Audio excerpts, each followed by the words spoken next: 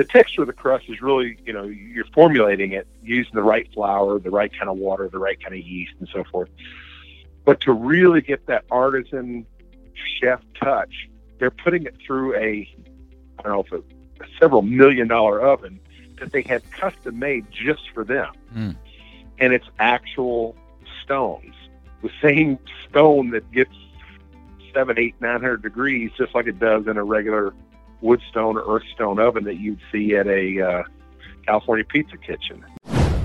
This is C2C, where we cover innovation in the food and CPG business from conception to consumption. Welcome to the podcast, everybody. Today, my guest is Greg Grisanti, who is a research chef and product innovator in the food space. Greg, welcome. Great to have you on the podcast. Thank you very much. I appreciate you having me on. Greg, to start, why don't you tell our listeners about your personal journey, how you got into the food industry and then how you moved into food innovation?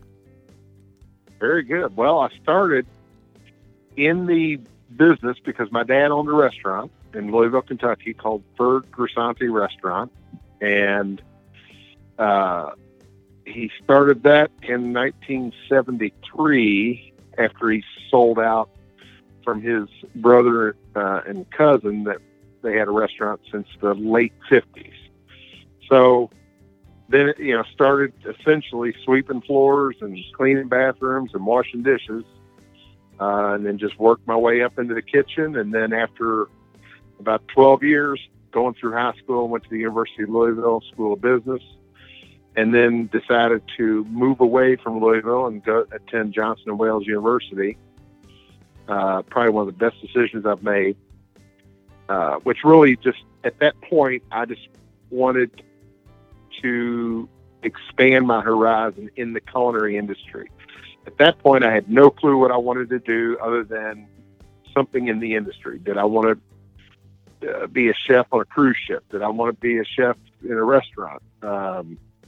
I didn't know. So after graduating, came back, worked for Jewish Hospital as a sous chef, big 500 bed acute care hospital, and learned all about how different diets work and, puree items and things of that nature. And then went from there, and that's, I've had a bunch of, cook and culinary chef jobs in different restaurants prior to that. Mainly my dad's place, but other places as well. And then when I left Jewish Hospital, I got a job with Winston Industry in Louisville, and they make restaurant equipment primarily. Well, that's the only thing they make is restaurant equipment. So Winston Shelton, who just passed away earlier this year, he developed the pressure fryer for Colonel Sanders. So that's how that relationship got started. So they were early developers with pressure frying, and then Winston also developed what's called CVAP, controlled vapor technology, cook and hold ovens and so forth. And I worked there about 7 years in the early 90s, and they really sent me all over the world. I was a chef / sales. So I worked with other chefs from all over the U.S. and around to help them optimize the use of this quote-unquote new technology. People know it now as combination ovens, combi ovens and so forth. But Winston was like the early person in on that and really developed the technology. So that's kind of how I got started. And then I went from there. I was recruited away to Panera Bread. And that was my first sort of job in the multi-unit space. And I started with Panera when they had 62 units. Developed their panini program and redid their salad program, rewrote a lot of formulations on their soups. And from there, went to Man Flavors in Cincinnati, one of the top 10 flavor companies in the world, and really got into the molecular side of the flavoring, seasoning industry, and love that. And then, a few other positions around. I've worked with companies developing meat products with, Pierre Foods, and then landed at Frisch's Restaurants in 2010, and was there until they sold. I left there in 2017. So that's kind of my journey and where it started. And I guess you would say the transition point was between being a chef to going to Winston, and essentially getting into that sales, chef, culinary, traveling mode. And that's what I've done a lot of. So you were there in the really early days of Panera when they only had 62 units, as you said. What was 60? What was it like in those days? It was tight, and the only way I can describe it, it had to have been the same atmosphere as like a Google or a Facebook when they just started. It was a ragtag small office. I mean, you'd be shocked to see how small their offices were in St. Louis. It was like in a strip mall, and they had no test kitchen.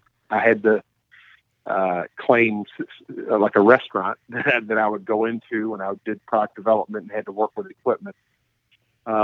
Would you just go into? You went into one of your buddies' restaurants and used that to do product development for Panera? No, I went to one of the Panera units. Ah, gotcha. That they sort of unofficially designated as one of the test units. So I had a chalkboard. I could literally create a new soup, salad, sandwich, whatever, put it on the chalkboard and sell it for a few days, and just to see how it went. And that really is how informal that place was. And it was, people were tight. They were, it was a young group. I was essentially their first real corporate chef. They had a guy before me, but he came out of a restaurant. He wasn't really a developer. He wasn't the formulator. Not saying anything good or bad or indifferent. A lot of these companies, their first foray into a corporate chef is just to yank a guy out of a restaurant. And there's a whole lot more to it than going from the restaurant business into product development, because, that transition for me was 6, 7, 8 years of learning how to formulate products, how to use functional ingredients, flavors, starches, gums, and then later in my career, how to create things from a natural perspective. How do I, when I went to Frisch's, for instance, one of the directives was, hey, let's get all this artificial preservative out of all our soups and everything. And they also did a trans fat. They got rid of all the trans fats. So those are examples of, you have to know what you're doing from a formulation standpoint, because when a chef just makes 3, 4, 5 gallons of soup or sauce or whatever, you make it, you consume it, and it's gone. When I write a formula for a soup, it's for 1,500 pounds, and that has to be packaged, frozen, delivered to a store, thawed and heated, and then it has to hold on a line for a period of time before it's sold. So there's a whole lot more to it than what a quote unquote chef out of a restaurant would do. They just don't have the bandwidth of all the knowledge for the functional ingredients that are used, and flavors, and what flavors are going to last, and so forth. So, So going back early in your career, you were one of the original members of the Research Chefs Association. So Correct. how has RCA's mission changed over time, and where do you see RCA today adding the most value to the business? Wow, that's a fantastic question. Being one of the first 22 people in the room that developed the organization, it really came out of, we got stiffed from the ACF at a conference. Pops Hani, God rest his soul, he wanted to get the ACF to say, can we have a breakout session for like these men and women that are in the product development space? And they essentially said, yeah, we'll do that. And they did do it. So then Pops came back, and the next conference was NRA in Chicago. And that's when he gathered up a group of people, and we said, look, we need something for the product developers. And I was at Winston at that point. So, and that's kind of how it all started. Again, it was very, I would say, informal. We formed a board of directors. I served on the first board, and we just went from there. It was literally kind of how you would imagine it to be. In the early days, we didn't have a budget. I think our first conference, in fact, I remember our first conference, we tag teamed with it's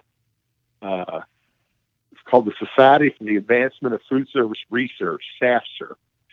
And we tag teamed with them, and I think we had 175 people at the very first conference.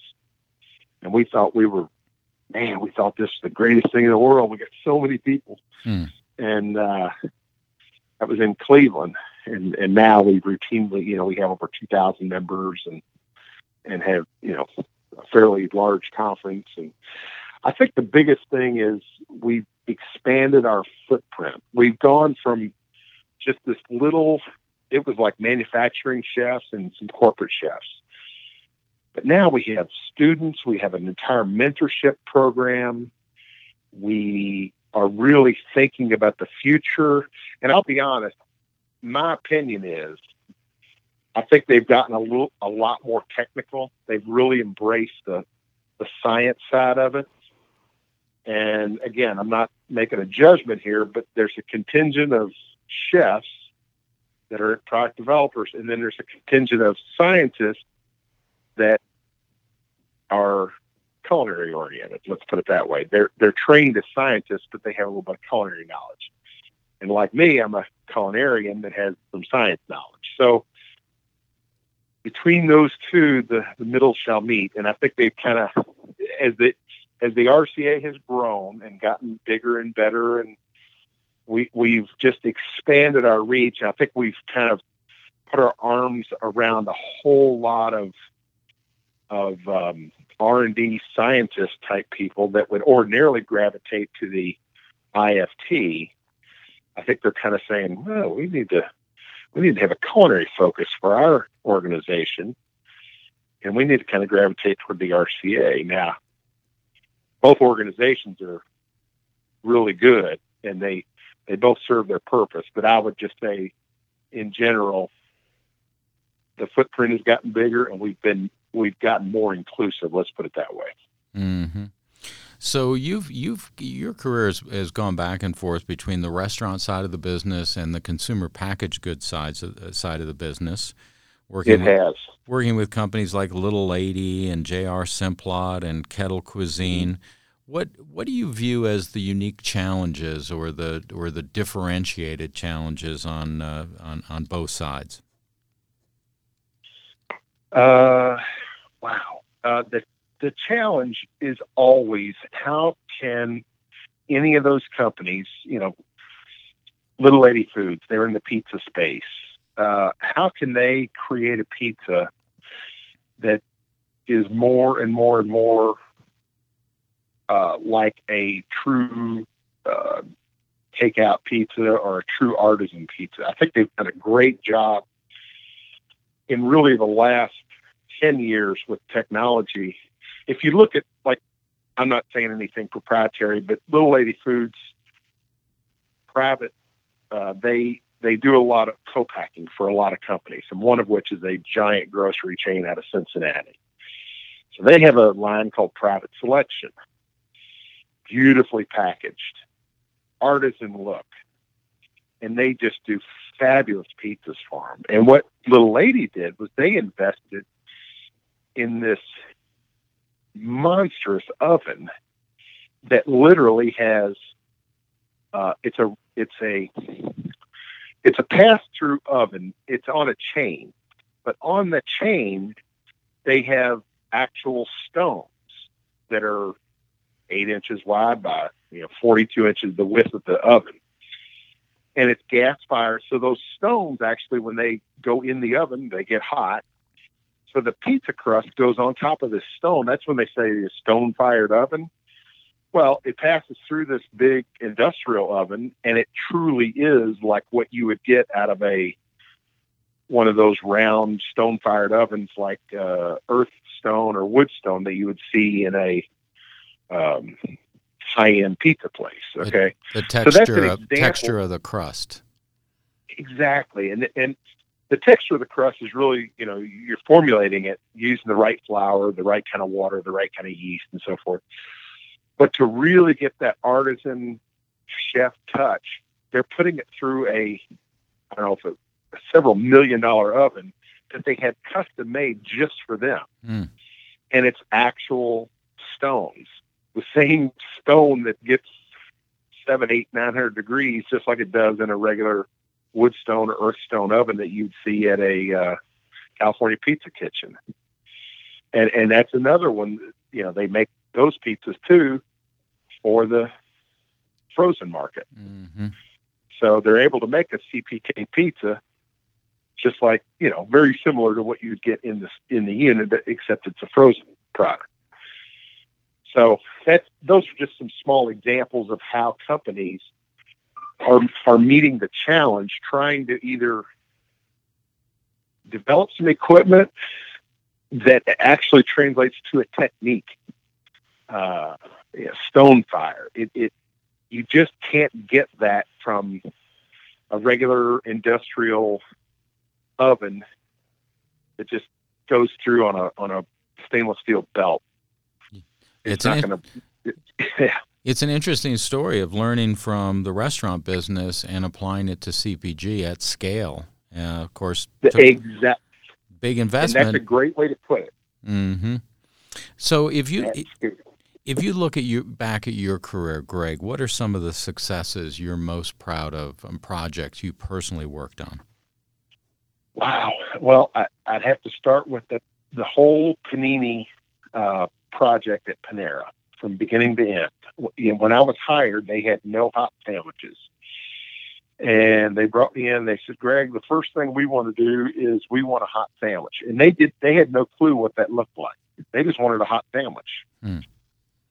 So the first thing I did was take a few months, my boss and myself, we went to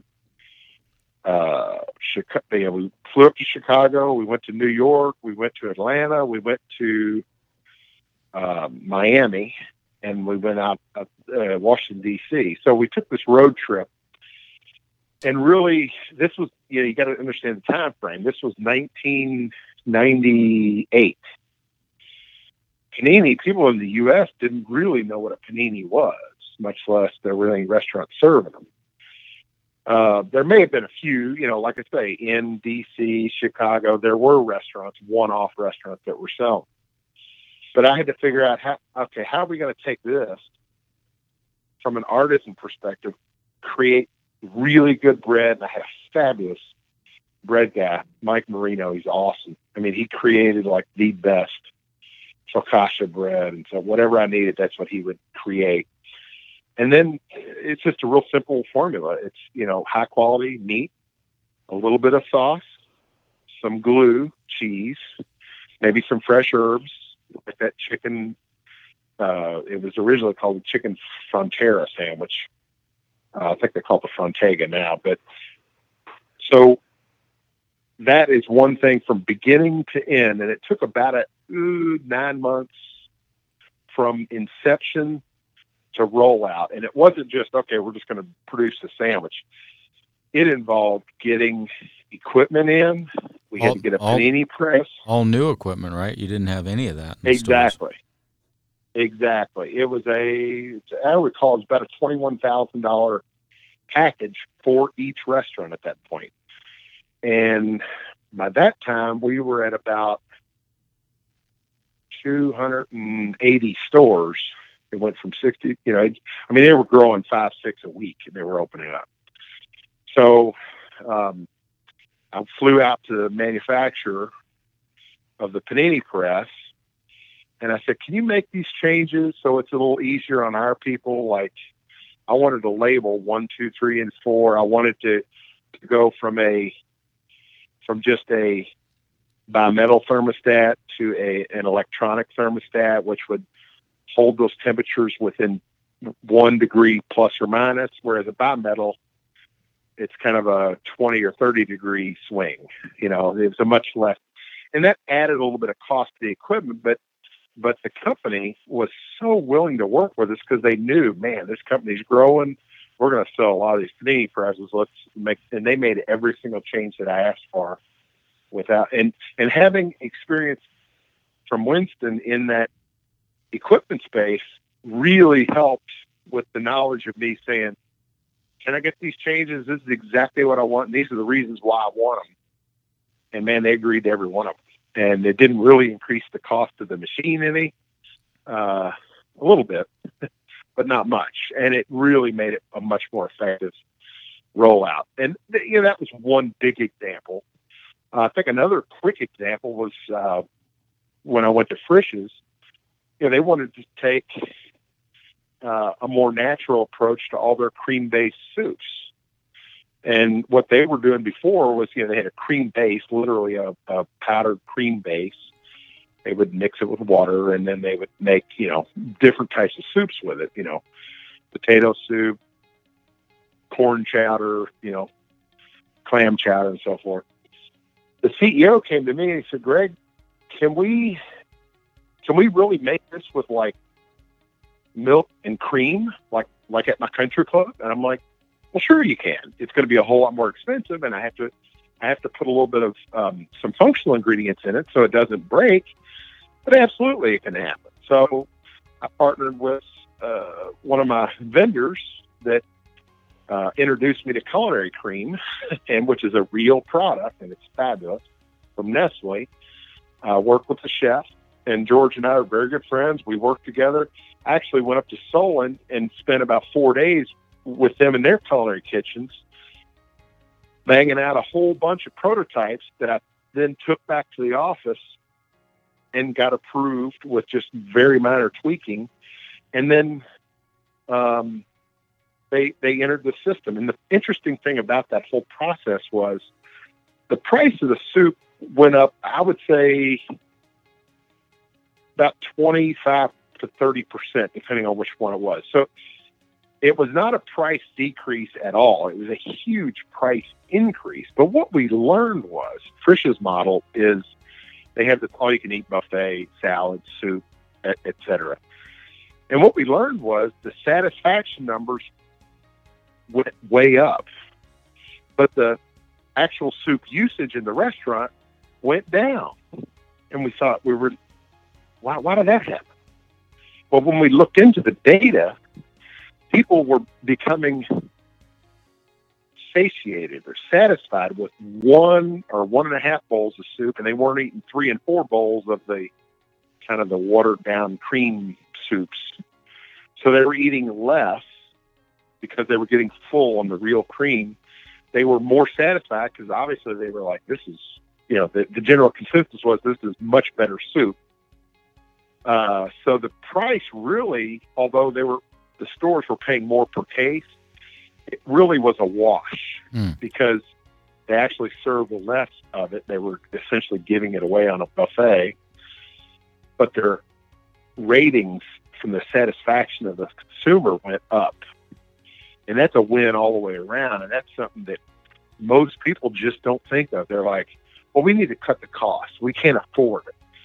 nobody goes to a restaurant to have a cheap experience, and nobody goes to a restaurant to have a bad experience. Quality over They go to quantity. have a good experience. Exactly. Yeah.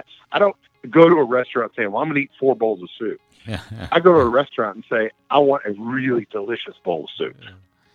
Those And are that's what I'm going to be happy with. those are some great success stories. Any stories of failure where product development went awry that you want to share with our audience?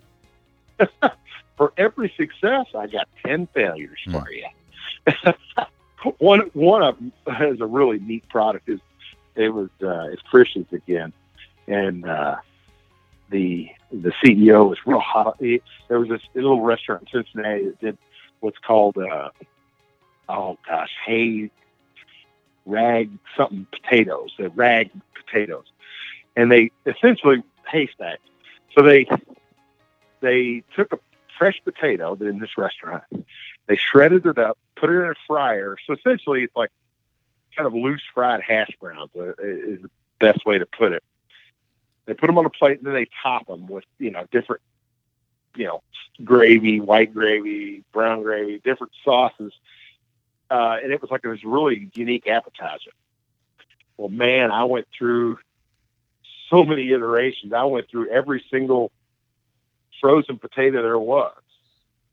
But the funny thing was that the solution was go ahead and get a Robocoo and run it through and shred your own potatoes. But the key was I had to soak those things for about 3 hours in ice cold water and then drain them. And not just drain them, I had to buy a salad spinner, a big one, put it through a salad spinner and really dry those potatoes out. Then you had to put them in the fryer and double nest them. And it was a process. And it was about 4 months of working on this thing. We finally figured it out, solved it. And it actually was a really successful product, but the failure, it was failure upon failure upon failure. And I just kept at it because Craig, the CEO, really was hot on this product. It was like his baby. It's like he found it, and I wasn't going to let him down. I was going to figure it out until it happened.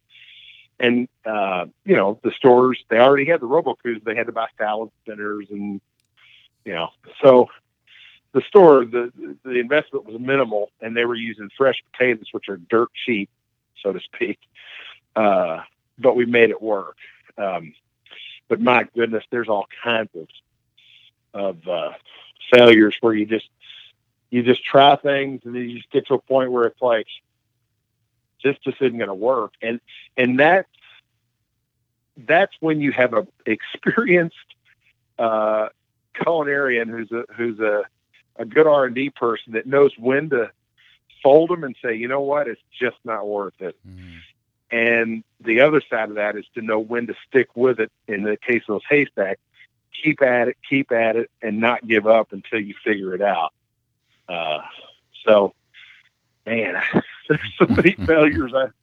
I can go on about what we've tried and failed at. But anyway.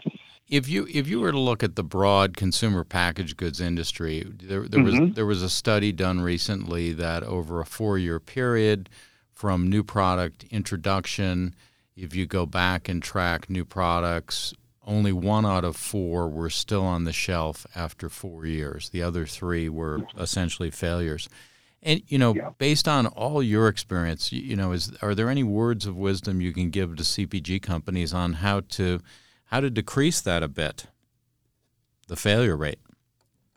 Well, I would say look at it from a different perspective. There is no quote unquote failure that you didn't either learn something from.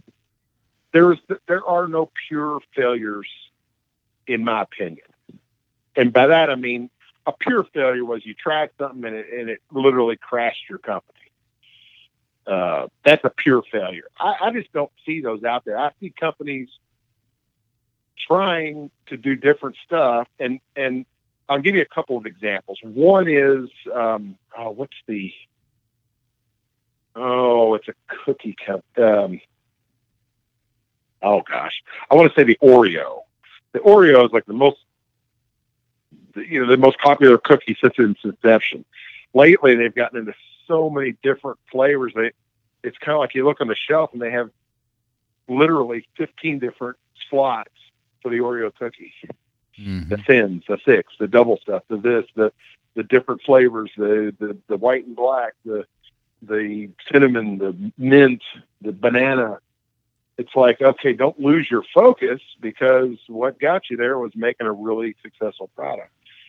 And I don't look at that as a failure. They're just, they're looking at things from a different perspective, trying to do something a little bit different to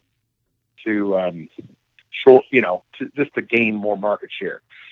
I guess what I'm trying to say is, companies, don't be afraid to try something new, but know when to say enough. Mm-hmm. Know when to pull it. Know when to kind of throw your hands up and say, "All right, this didn't work. Move on." Mm-hmm. The Frito-Lay is like, oh my gosh, they're a perfect example. I mean, they're putting out some flavors that people just, I've looked at, I never thought they would do that. And there's one that I just absolutely love. It's like horseradish beef chip, and it's fabulous. I love it. It's like eating a steak with horseradish on it. It's like eating a prime rib with horseradish. So don't be afraid to try things, but just kind of know when, if it gets too funky, okay, time to pull back, And food service comes to do the same thing. Look at KFC. I kind of looked at, oh boy, they've lost their way. But really, a lot of those introductions have been pretty successful. Those things that I thought were weird, that, the chicken with 2 pieces of chicken as a sandwich. And I forget the latest one, but, doing all kinds of new stuff. They're trying to just really go out on a limb. Just be cautious not to go too far out on a limb, but doggone it, you can't be so afraid that you do any innovating, but you learn from everything. Everything you do, you learn from. Let's put it that way. That example kind of leads us into this ongoing discussion of, what's a fad versus what's a trend, which is another big challenge in the food industry. And so, how do you recommend people keep up with that and know when, hey, this is just a fad. It's not going to last very long. This is going to be one of our failures. This is going to be something that's not on the shelf, versus this is a trend. And, Panini, that's lasted all these years at Panera, or other example. Yeah. So what's your advice to folks on dealing with fads versus trends who are in the food industry? Okay. Here's a couple of delineations. Fads are things like, oh, we're going to all eat low fat. We're going to all do the keto diet. We're going to do the low carb diet. We're going to do those type of things. To me, just scream fads. Things that are trends are a little more subdued. And the perfect example for that is like the gluten-free. Well, if you really do some research on gluten-free, you would figure out that, 50 years ago, there weren't people that were celiac. There were, but they weren't very prominent. Today, my goodness, the allergens, the people are allergic to the gliadin, the gluten that's in the flour. That is something that is real. That's not just people saying, well, I don't want to eat gluten. Some people are like that. They want to reduce the inflammation in their body, so they shy away from gluten. The real people that are sensitive to it, my wife is one of them. She just can't eat gluten. So that's a trend that is not going away because it's based on something that's real. Okay. The trend toward less meat and more plant-based products, in my opinion, that's real. people are kind of stepping back, looking at the environment and saying, I don't want to quit eating meat, but I'm going to eat just a little bit less of it and maybe substitute a meal or two with something that's plant-based. Mm-hmm. And then you have companies like Impossible Burger, Beyond Meat, Dr. Prager. They're coming out with some really unique, innovative products that, again, this is my opinion, I don't think are going to go away. I mean, these are solid products that people are buying, and they're not going to go away. Like, the low-fat thing was kind of based on junk science, so to speak. Those type of things, to me, scream fad. Low carb, but don't eat any carbs. Okay, that's great for 6 months, and then what are you going to do? You're going to eat a piece of bread every once in a while. Mm-hmm. So that's kind of the way I delineate a fad from and here's another one in the food business. The restaurant business. Fresh ingredients prepared quickly right in front of you. Does that describe anything? Well, it describes Chipotle, Blaze Pizza, Mod Pizza, Carrito out of Cincinnati. They do Indian type food and Italian type food. What's that other one? Piata Street Food. Those are fresh, wholesome ingredients prepared right in front of you very quickly. Those types of restaurants, I think, are going to proliferate. They aren't going anywhere because somebody can go in and for $10 get a fresh, hot meal prepared right in front of you, and it's good food. It's not like going to a steakhouse where you got to invest 2 hours of your day and $50 to $80 of your money. These are things where you go in and get a quick, good bite, a burrito, a pizza, something, and those aren't going away. So that's another one that's a trend. That's not a fad. Mm-hmm. So when you innovate, if you look back across your career, when you've innovated, how has food science and technology in areas like flavor science and chemistry, how's that come into play for you? And what have you learned and grown in your career in those areas? Wow, just really just working for a flavor company has opened my eyes to. I'll give you a few quick examples. Things like sensation flavors, and when you think of flavors, you think, okay, salt, sweet, sour, bitter. And then beyond that, you're like, okay, chocolate, vanilla, strawberry, those are just flavors, citrus, lemon, orange, those type of things. Beyond that is another layer of these sensate flavors that give you a tingling sensation. It's not a flavor per se, but it's a tingling sensation. Or remember the Pop Rocks back in the 70s? That's a physical sensation in your mouth, and they just coated them with different flavors. But there's all kinds of technologies that are just unbelievable. The encapsulation technologies, not just the molecular, like the beta-cyclodextrin, where you have a molecule that surrounds a garlic molecule, and it only reveals itself when it is wet. Like when you put that dry into a powder into a mix, then it reveals itself. But then you have physical encapsulation, where you take a liquid, surround it with a capsule, and these beads, so to speak, can be very tiny, down to a half a millimeter, up to several millimeters, 6-8 millimeters. But they have a liquid flavored core, and then a substrate that holds it in that is not flavored at all. So you'd see these in bubble gum and cake mixes, where they reveal themselves after they've reached a certain temperature, and that outer shell has melted away to reveal the beautiful lemon flavor of the inside. But if you just put a lemon flavor in a batter, it would flash off the first 10 minutes in the oven. But if you put a capsule, then it doesn't reveal itself until it's almost all the way baked. So those are kind of technologies that my eyes were wide open when I worked with the flavor company.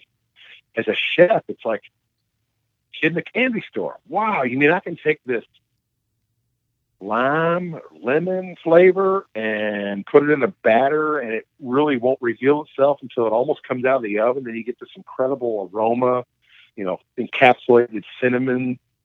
It's just amazing. You do all kinds of stuff.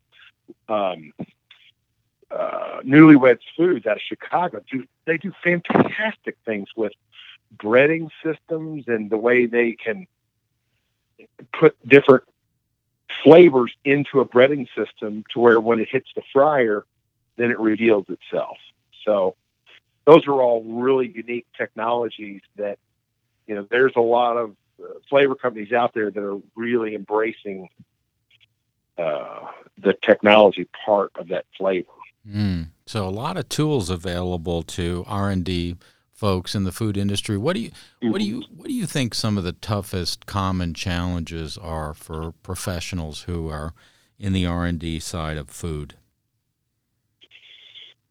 Wow, really, that involves the toughest challenge is literally having time to go around the world and taste what is authentic, because as the world shrinks with people being able to jump on a plane and fly to Europe for $800 and $600 and you catch a sale for $395, people know what the authentic flavors of Spain, Morocco,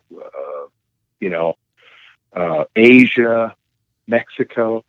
So they have a taste for what is truly authentic. The challenge is how do package companies and how do chefs and food scientists work together to take an authentic food, maintain its authenticity, and then deliver it to the consumer. More and more consumers are wanting convenience. They want to get their food delivered to their house. My goodness, grocery delivery is just exploding. And I thought, wow, why don't you just go to the grocery store and pick up your stuff? Well, a lot of people, it's easier just to get on the computer, type in what you need, and then drive your car up, and they put it in your car, and you go. So what can those package companies deliver that is still authentic? And you got to go back to that example with Little Lady Foods. They literally invented an oven. They took an oven and they modified it or had it built to create this stone-fired, authentic experience. So when you get one of those pizzas, they're pretty doggone good. I mean, they're way better than your typical frozen pizza that you could have gotten 3, 4, 5 years ago. Yep. So the common theme I'm sensing, Greg, your bias and your common theme is quality and authentic, and those are things that you're giving advice to people on. Absolutely. And that's a bedrock value that my dad gave to me. Ferd, God rest his soul, he passed in 93, but when he would cut veal, he would get a leg of veal downtown and he'd bring it out to there and he'd cut it. And I learned how to cut veal, but he would fry it. He'd bread it, fry it for veal Parmesan. He fried it in pure olive oil, 100% olive oil. And my brother, my oldest brother, I'm the youngest. He's like, man, Dad, why don't we use an olive oil blend? You're just frying with it, And he's like, nope. He just wouldn't bend on quality. And that's one of the things that I bring to wherever I work. If you want a chef, if you want a developer to cut costs and try to cut costs out of a system, I'm not interested. I'm interested in working for companies that want to keep quality high. When I went to Frisch's, that was what attracted me there. Craig was second generation. His dad founded the company with Dave Frisch, Jack Meyer. And his thing was, Greg, people don't go to a restaurant to save a nickel. They don't. And Frisch's was a low cost, $4.99, $5.99 breakfast a $4 big boy. They weren't expensive, but the quality, he never argued about quality. He always wanted me, and that was what attracted me, because that's my natural outlook is quality first. Now, how can we take that quality and translate it either to a packaged product or to the 150 chefs that you have in your system that typically are 18 to 24-year-old kids running the line, and you have to figure out how they can do it 100% of the time and 100% execution. Mm-hmm. If you don't have that, you're not going to have a multi-unit very long. So, Greg, you've had a long and successful career in the food industry. What, for a young person just starting their career, what advice would you give to them? Man, I tell you, get a mentor. Really get with somebody who is older, more experienced, and learn. Ask questions. Do research on your own. My goodness, with the internet, you've got all this access to culture, food, ingredients. Early in my career, I bought tons of books just about ingredients. I bought books on mushrooms, books on, plants, books on seafood, books on meat, and just read that stuff voraciously and familiarize yourself with what is out there. Because typically, as a chef coming up in a restaurant business, your world is that kind of cuisine. Well, what I would say to a young person wanting to get into R&D, really try to expand your outlook on the world and say, what kind of ingredients do they have in the Middle East? What kind of ingredients do they have in Asia that are kind of funky and different and unique that I can taste and then maybe put in to some of the things that I'm doing in what I'm working on, So I would just say read, learn, but get a mentor, and really try to ask a lot of questions and learn from them. Good advice. And how about companies looking to innovate? If you could just give one piece of advice to companies who are looking for that next killer product that's going to be a home run in the marketplace, what would you tell them? Be patient. Don't be afraid to try something different, and don't be afraid to think out of the box. I know it's such a cliche to say that, but if you look at the example of Steve Jobs at Apple, he was never afraid to put his fist down and say, what does the consumer want? Let's figure that out and then fill the need. So I think companies need to do a little bit better job of talking to their customer and saying, what do you really want? Now let's fill that need. Do you really want a great pizza? Do you really want a good, hollandaise sauce?